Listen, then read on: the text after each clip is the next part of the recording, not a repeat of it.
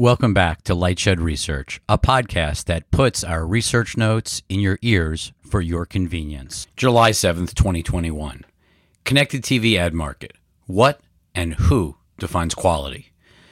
The entire ad market may be hot right now, but the connected TV, CTV ad market is especially on fire.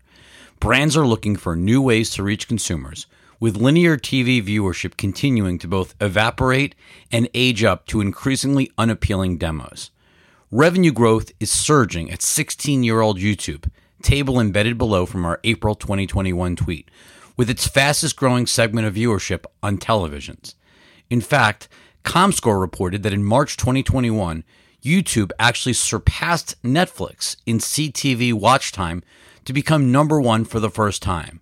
Meanwhile, investor excitement for CTV stocks has grown dramatically over the past year for the likes of Roku and Trade Desk, with Innovid set to go public via SPAC later this year.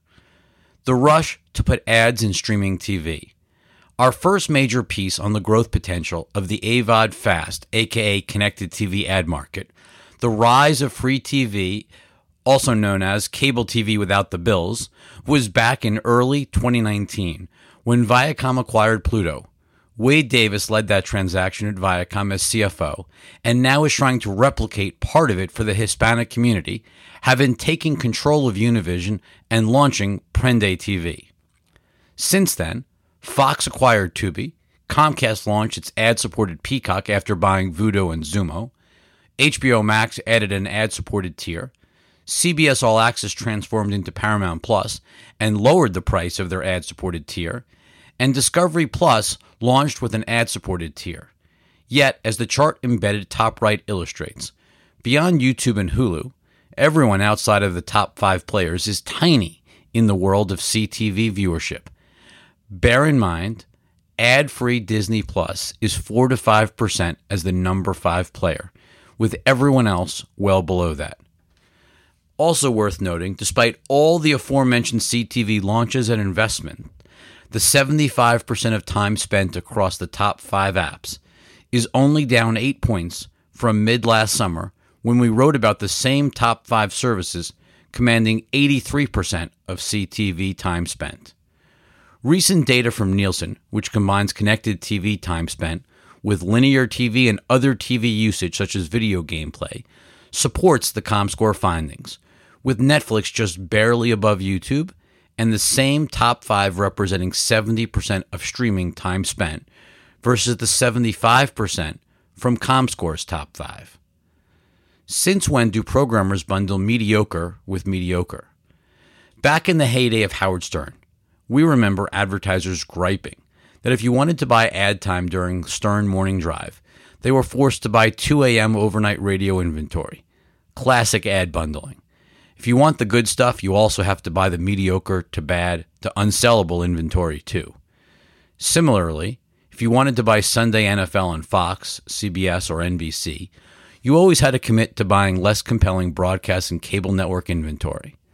That is how TV and radio companies maximize the value of their aggregate ad inventory and leverage the skyrocketing costs of high-profile sports programming. Now let's fast forward to the current state of linear and connected TV. Upfront TV ad rates were up meaningfully, albeit volume in aggregate appears to have fallen. See yesterday's Variety story on the total upfront spending. The TV upfronts were certainly helped by a strong economy and shrinking inventory, with advertiser excitement around CTV inventory from linear TV parent companies a major catalyst. Interest in ad spending on linear TV is fading with strong declines in watch time, which has accelerated as the best content is moving to streaming first. There has not been a quote-unquote hot new show on broadcast or cable network TV for several years, with all major general entertainment programming focused on streaming services. Not to mention more and more sports are appearing on streaming TV, even if part of a simulcast, such as the NHL Finals, where on Peacock, no multi-channel bundle needed. Yet that less appealing inventory suddenly becomes palatable at ever higher prices when bundled with CTV inventory from those same programmers. We can't help but ask why. Why is it that advertisers are so excited to buy second-tier AVOD fast ad spots bundled with less compelling linear TV inventory? While the AVOD fast platforms do have some must-have content, such as EPL matches, WrestleMania, and the Olympics on Peacock, and Champions League on Paramount+, the overwhelming majority of the content is on demand, with relatively small audiences as reflected in ComScore and Nielsen data above. In fact, the most compelling live ad-supported streaming content is actually headed to Amazon Prime, with Thursday Night Football premiering in fall 2022, the number 2 show on linear TV today, only behind Sunday Night Football on NBC. Who has the highest profile CTV inventory? If you want to buy the largest CTV outlets, you would buy YouTube or Hulu, not Peacock, Paramount+, Discovery+, Tubi, Pluto, etc. Or at least you'd buy across all second-tier platforms, viewership-wise, leveraging superior data and analytics via CTV gatekeeper Roku, as we detailed back in February. Part of the answer as to why others are succeeding may simply be desperation. There simply is not enough CTV inventory. Whereas almost all of linear TV is ad-supported, excluding HBO, Showtime, and Starz, over half of connected TV time spent is ad-free, led by Netflix. And on the portion that is ad-supported, ad volume is far smaller, particularly when you consider the dominant player YouTube is not even tied to the legacy media linear TV world. While we hate calling YouTube non-premium, because consumers do not differentiate between YouTube and Hulu or YouTube and Peacock, it remains the only crutch legacy media has left to attack ad spend on YouTube. Quote-unquote premium content should be defined by consumers, not programmers or advertisers. If you actually remove YouTube from consideration, it becomes obvious why the CTV ad market is so hot. The remaining options for advertisers are relatively insignificant dollar-wise, even with Hulu included, and Hulu is multiples the next largest CTV player, compared to the inventory and eyeballs available on linear TV.